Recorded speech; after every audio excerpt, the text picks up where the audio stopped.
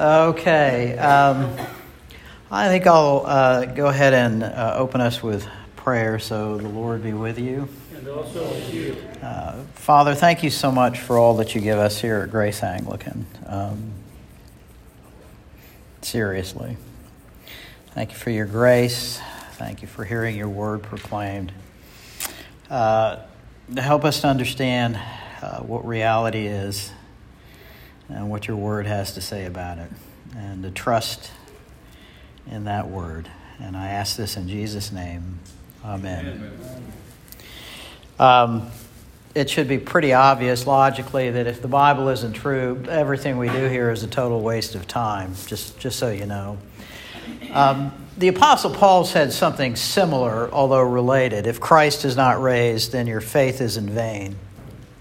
His preaching is a waste of time, and so is your faith. But we can back that up. Obviously, if there is no God, we're just spinning our wheels. And if the Bible is not true, especially today, I'm going to go over the Gospels. If the Gospels are not true, then we are of all people most miserable. But the short story is, I'll give you a spoiler, that it is true. And there are good reasons to believe that it is true. Blind Faith was the name of a brief supergroup in the 1970s composed of Ginger Baker, Eric Clapton, and I forget the other guy. But it should not be something that Christians actually accept as being necessary for their salvation or for discipleship. We walk by faith, not by sight, with respect to the future, because no one, Christian, Buddhist, secularist, Marxist, whatever, no one can see the future. And so everybody is, in effect, walking by faith into the future. It's just, what do you have faith in? And there are good reasons for us to have faith in the proclamation of salvation in Jesus Christ. And I've already pointed out that faith begins with there is a God who, even based on natural theology, or you can call it general revelation alone, resembles in outline the God of the Bible. Not every detail. And there is no salvation message in general revelation. But God has made himself clear enough that you should seek him.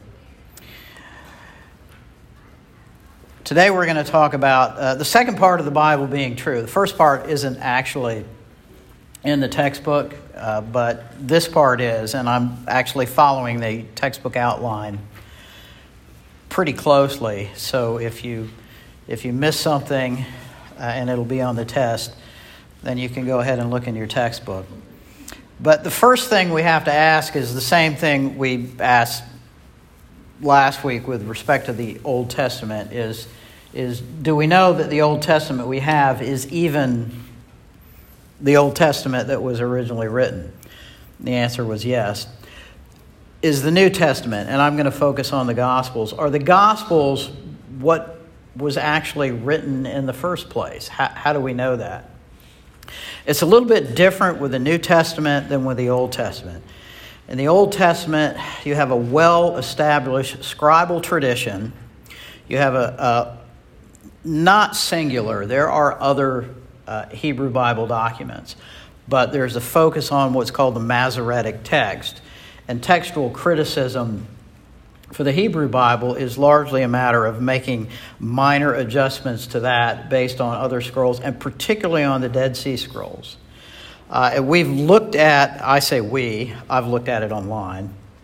Scholars and others have looked carefully at the Dead Sea Scrolls, particularly the Great Isaiah Scroll, which is a big scroll, and the entirety of the book of Isaiah except for damaged parts. And it resembles very closely the Masoretic text and the Bible that we have today. With the New Testament, it's a little bit different. In the New Testament, we don't have just one exemplar. There are some that are very important, which I'll mention.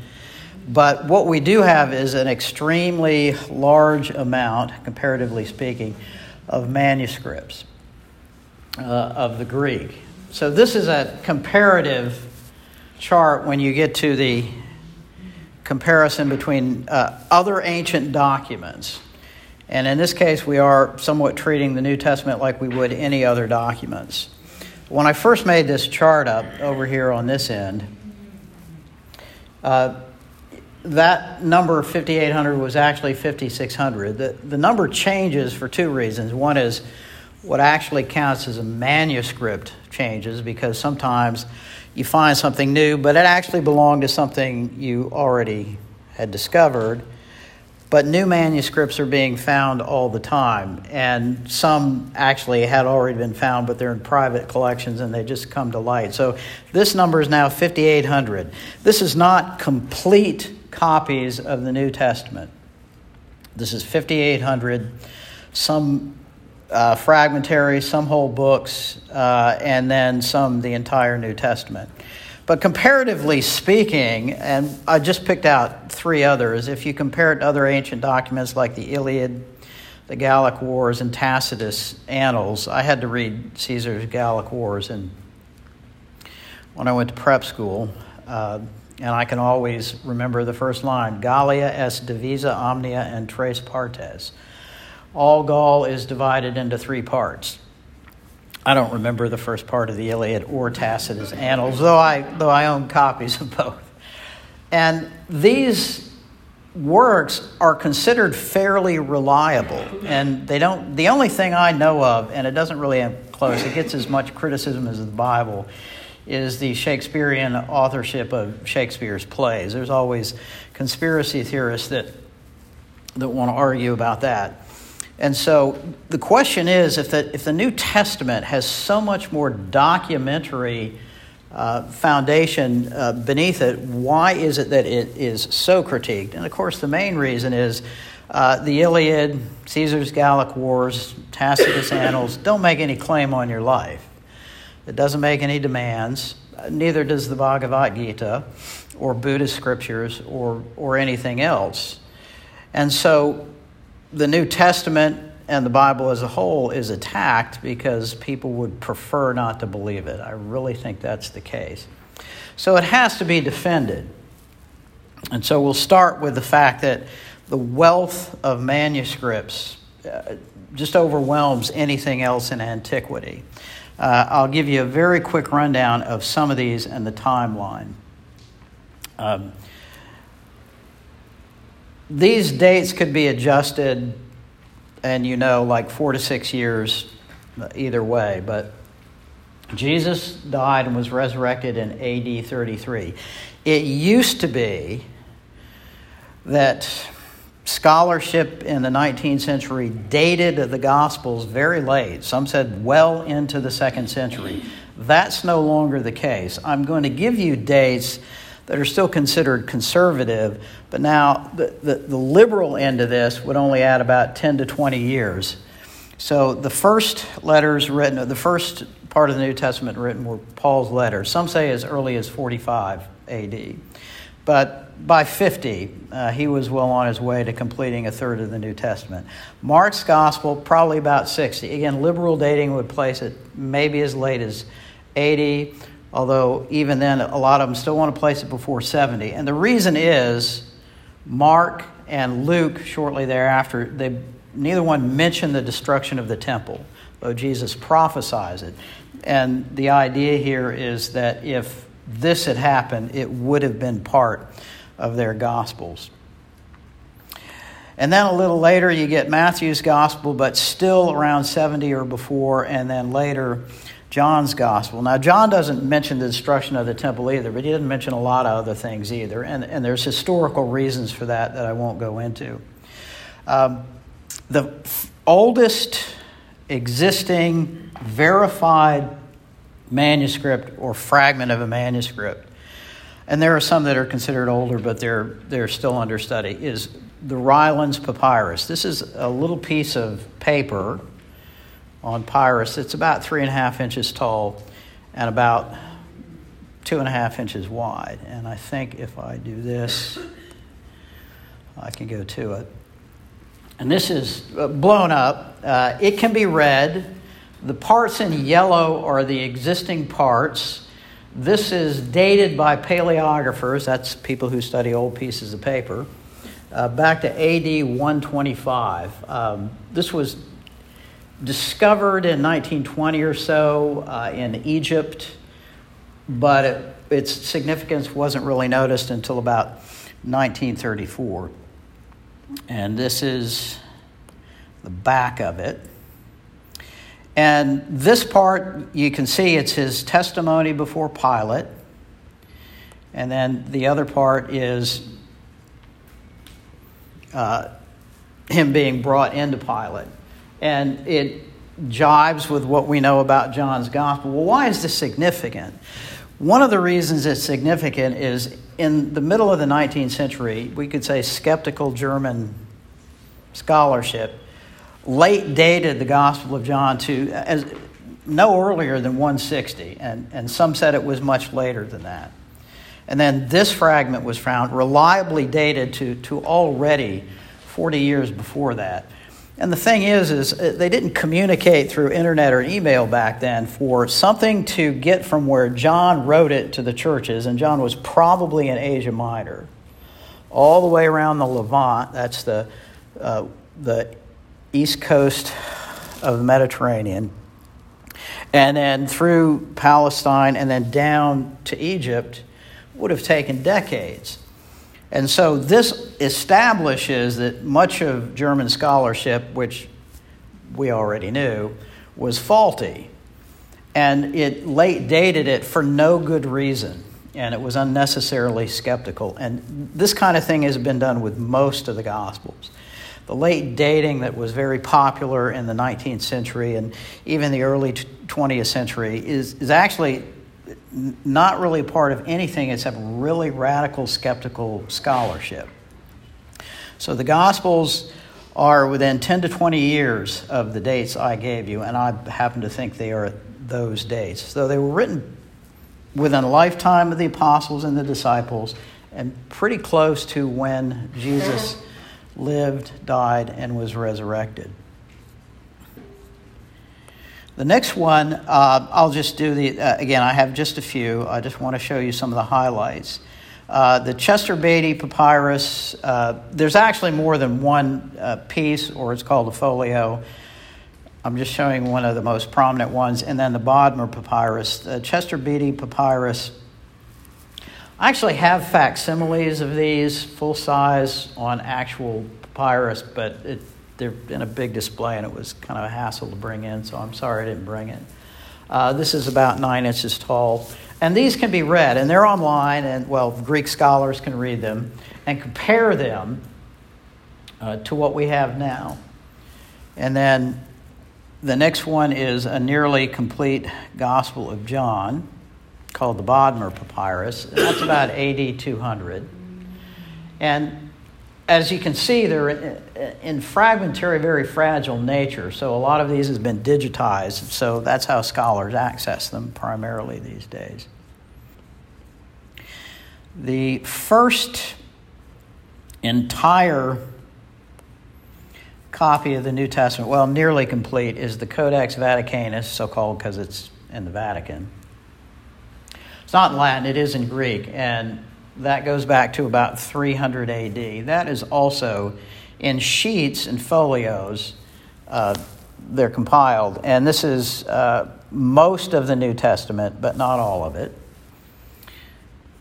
And then the earliest complete New Testament is about 350. That's the Codex Sinaiticus, which is called that because it was found in a monastery at the base of the traditional Mount Sinai and the Sinai Desert. And this is a big book about this big. And these are on vellum, which is animal skins, and it's in uncials, which is all capital letters. And this, too, again, it's available online for scholars that want to do it. So that's a quick rundown. Now, between here and here, there are literally hundreds and thousands of partial manuscripts, sometimes complete books and sometimes partial. And the upshot of all this is that scholars can take what we have, including the complete New Testament, plus, in addition to 5,600, 5,800 Greek manuscripts. There's about 20,000 early translations and versions going up to about 500, 600 AD. And they estimate that 90% or more, even if you didn't have all of that, 90% or more of the New Testament could be reconstructed simply from citations in the early Greek fathers, going back to Irenaeus in 110. So textual criticism is the art and science of reconstructing the original text. And you may have heard that there are hundreds, even thousands of variants between these manuscripts. And that's actually true, not to freak you out, but most of these majorities, the largest number are called orthographic variations or variants, and that's just like spelling differences. Occasionally there's a word difference, and very infrequently there's a difference in one or two verses. The only really big variations, there's three of them. The first is Mark's, the ending to Mark's gospel, which Mark probably didn't write. That's Mark 16, 9 through 20, the one that talks about snakes and drinking poison. No one, and I mean no biblical scholar of any stripe, believes that Mark 9 through 20 was actually written by Mark. Now, the part that was written by Mark still includes the resurrection, but it still tends to end abruptly. So there's lots of theories of what happened to that, which I won't go into. But Mark 16, 9 through 20, in every modern translation, I don't know, maybe there's some King James versions still around, there'll be a break in the text, an explanation, and then they'll still include it. I'm convinced that they're right, the scholars are right, this really isn't part of the Bible, so I would never preach from Mark 16, 9 through 20.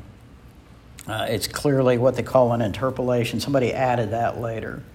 Another one, a shorter one, is Luke 21, 43, 44, where it talks about Jesus sweating drops of blood. That's thought to be a later addition too. And the big one, or a big one like Mark, is John 7:53 through 8:11. This is the woman caught in adultery. Now, I just learned last week that, as Robbie pointed out, that's actually in the Latin Vulgate. So there's some scholars who think that is genuine, and I've just always thought it has the look and feel of Jesus. Yes. I think it's in the Latin Vulgate. He thinks it's in the Latin Vulgate. I did not verify that. I forgot all the Latin I learned. No, I didn't forget all of it. Most of the Latin I ever learned in prep school, and I did not run that particular fact down.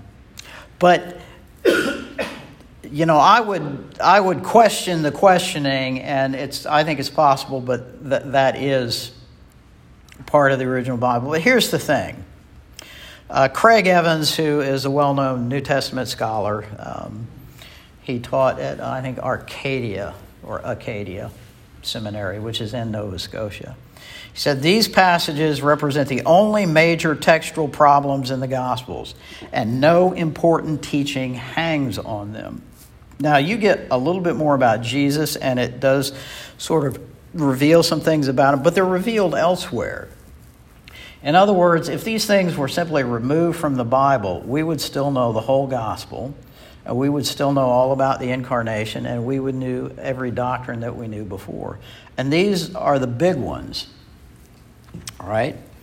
So, we can conclude, Craig Glomberg in Historical Reliability of the Gospel says this: the consensus amongst textual critics is that in the modern critical editions of the Greek New Testament, we have upwards of 97% of what the original authors wrote reconstructed beyond any reasonable doubt.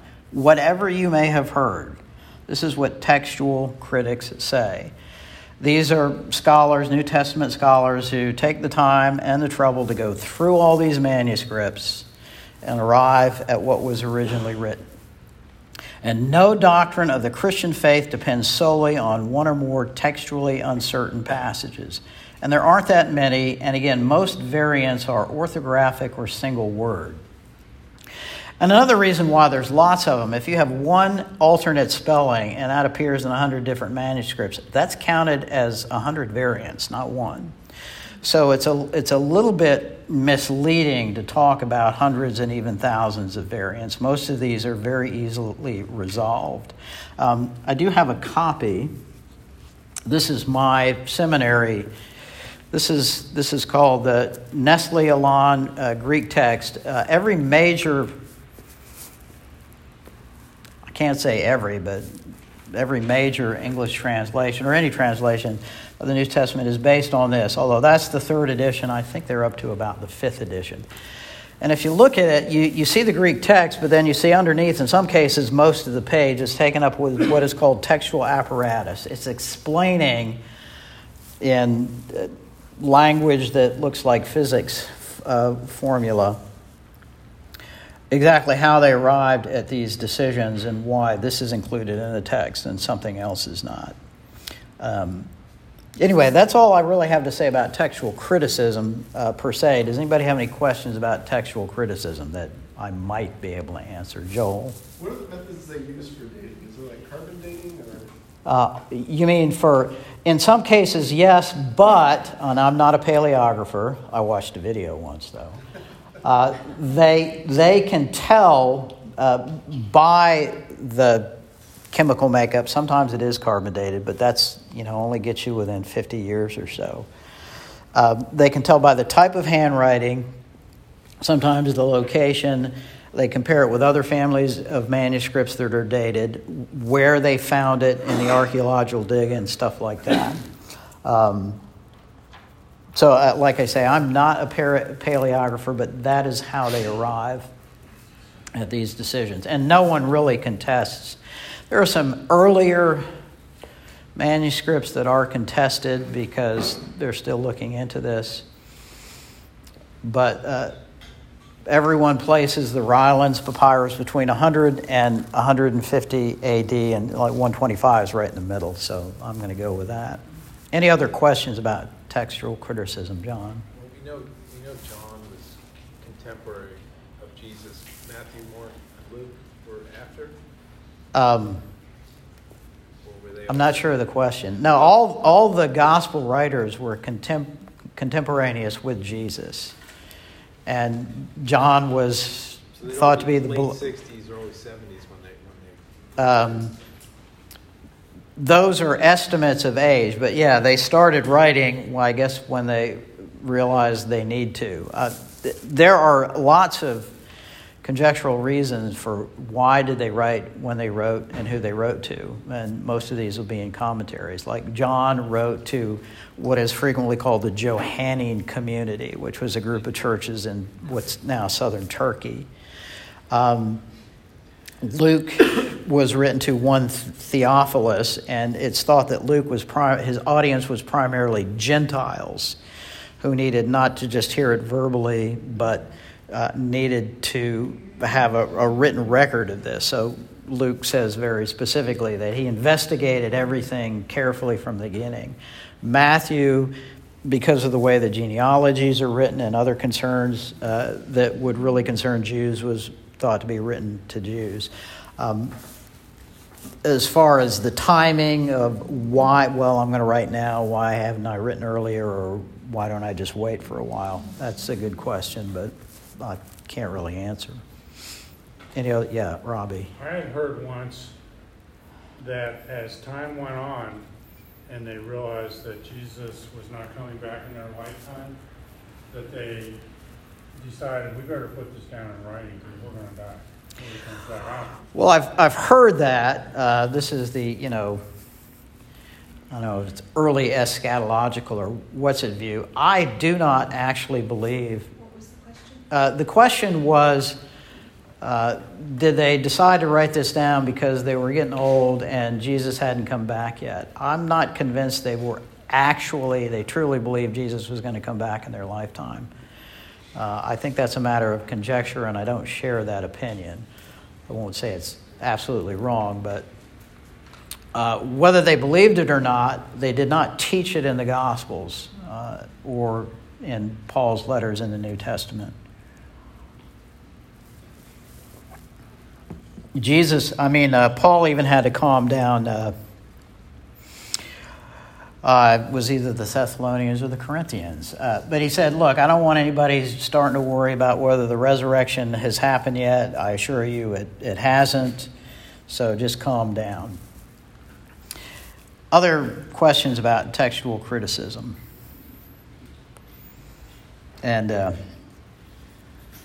good, I'm glad we don't find out how much I really don't know about textual criticism. This is a very, very deep, very narrow, but very deep subject, and I only know the broadest outlines. So now we'll talk about the reliability of the history. So textual critics, the people who do this seriously, have said that 97% of what we have in the standard Greek text that we use, the Nestle Aland that I passed around, 97% of that we are assured beyond all reasonable doubt is what they wrote.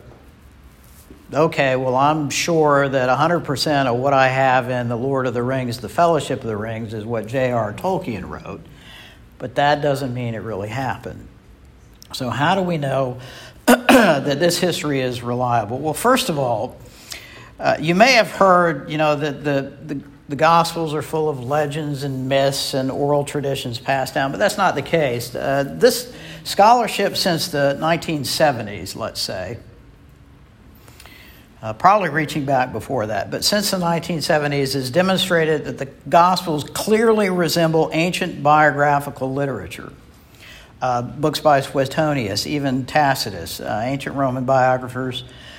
Since the gospel writers deliberately chose to use the structure and conventions of ancient biographies, it is clear they intended to convey what they thought actually happened when they told the story of Jesus' life, death, and resurrections. Now, a lot of times the popular skeptical view is that these people were just rubes and idiots who couldn't tell the difference between a fairy story and a history. Well, that's just not the case. They knew the difference between history, and you can read some of the histories themselves, and you can see even within the history of other ancient biographers, Herodotus one, Suetonius. Herodotus was Greek, but Suetonius for another. They even go back and forth in their mind. Well, this really happened, or did people make this up? They knew the difference between legends, myths, and made-up stories and true history. And it's clear that the gospel writers, particularly Luke, not just Luke, but particularly Luke, intended to write very carefully constructed histories about the story of Jesus' life, death, and resurrection. So these things have the look and feel of actual histories. And the thing is historical fiction just wasn't a thing. I mean, it is now. I once read a book when I was in prep school, If the South Had Won the Civil War. And it was a fascinating little made-up story, which was written as though it were history. And there's other historical fictions. But that genre didn't exist.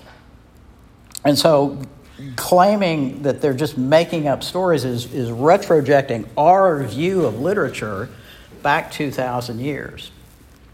The second thing is the eyewitness testimonies of the Gospels. Matthew, Mark, Luke, and John.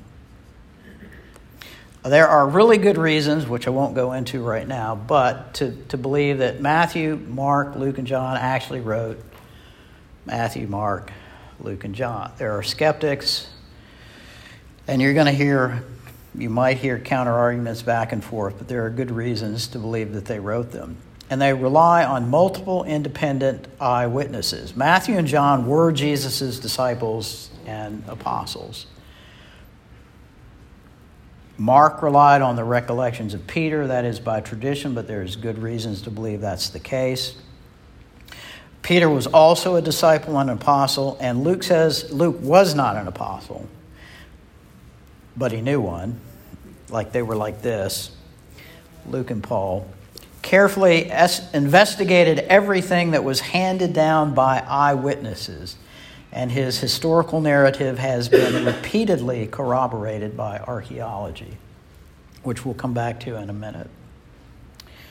The third thing, the existence of eyewitness testimony is the best historical explanation for the first proclamation of the gospel, the early acceptance of Jesus' resurrection, and the growth of the early church. James Brooks is a New Testament scholar. He writes in his commentary about Mark, explaining the existence of the early church and the writing of the New Testament without any influence of eyewitnesses is almost as difficult as doing so without any influence of the earthly Jesus. In other words, these stories simply would not have been this influential, nor the church grown so exponentially, had there not been people who really witnessed these things.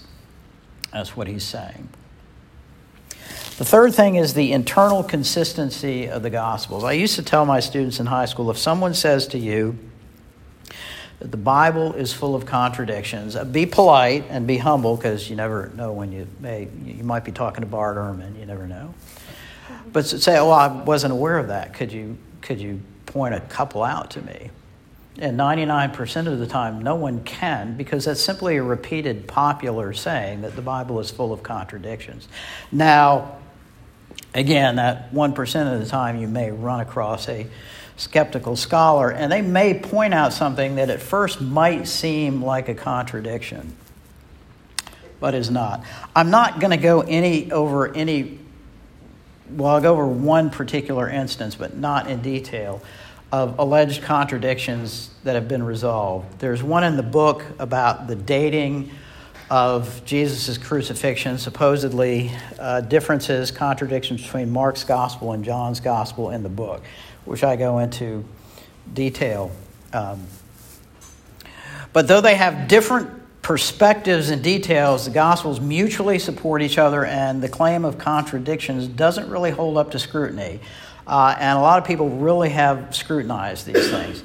Most claims of contradictions are based on ignorance. Most, not all, are based on ignorance or a refusal to recognize that differences in perspective or details are not contradictions. Like this one, I don't know who posted it, but they posted it on Twitter as an example of a claim of a contradiction that really doesn't make any sense. And this is the difference in the accounts of the Gospels about who appeared to the women at the tomb. So there's 2 angels in John, for example. There's 1 angel in Matthew. There's a young man in a white robe in Mark. And there are 2 men in dazzling apparel in Luke 24. Does anybody think that sounds like a contradiction? Me neither. But it is a variation in a sense. So if you understand in context that angels do often appear as young men, and that they also often appear in robes that are dazzling and white, and that in some cases even you might have been talking to 2 people, but you only mentioned the one that you were really paying attention to. This makes perfect sense. This is not a set of contradictions. And a lot of the alleged contradictions are like this. The more complicated ones, the one I note in the book, like the supposed discrepancy in John and Mark on the dating of the resurrection, is more complicated but still resolved well. Craig Blomberg does it in his book. Let me go ahead and wrap this up. So the internal consistency of the Gospels has been well examined in excruciating detail by several scholars. One I'm going to mention is called Gleason Archer. Gleason Archer wrote this book. There's a new edition of it called Encyclopedia of Bible Difficulties, and he goes over almost all those things carefully that could be considered contradictions and explains why they are not. Now, he admits, and I will admit too, there are some problems that seem like they haven't been resolved. But one of the things, and it was the 4th thing I was going to go over, if we hadn't had technical difficulties, was the external corroboration through archaeology. So scholars used to claim that Luke was a sloppy historian. and that he often got details wrong, or that some of the things that were mentioned in the gospel really didn't get their Greco-Roman geopolitics or geography correct. And archaeological finds regularly, again and again and again, as they come up, really put paid to these scholarly accusations of internal inconsistency, that in fact they're not contradictions and they're not factually wrong. Now, archaeology does not prove that the gospel stories are correct. Archaeology could falsify it, but as a matter of fact, it corroborates it, it supports it by showing that particularly Luke, but the other gospels, actually have details of politics, geography, and government that look like the early first century, up to the early second century, and no later. And that lots of the places mentioned in the Gospels, theater at Ephesus where there was almost a riot, the Bema stone in Jerusalem where Pilate tried Jesus, there's a stone in Corinth called the Erastus stone, which is a pavement dedicatory inscription with the name of Erastus, who is a proconsul that Paul mentions in Romans. There's a Gallio inscription in Delphi, Greece, that mentions Gallio as a proconsul that Paul again mentions.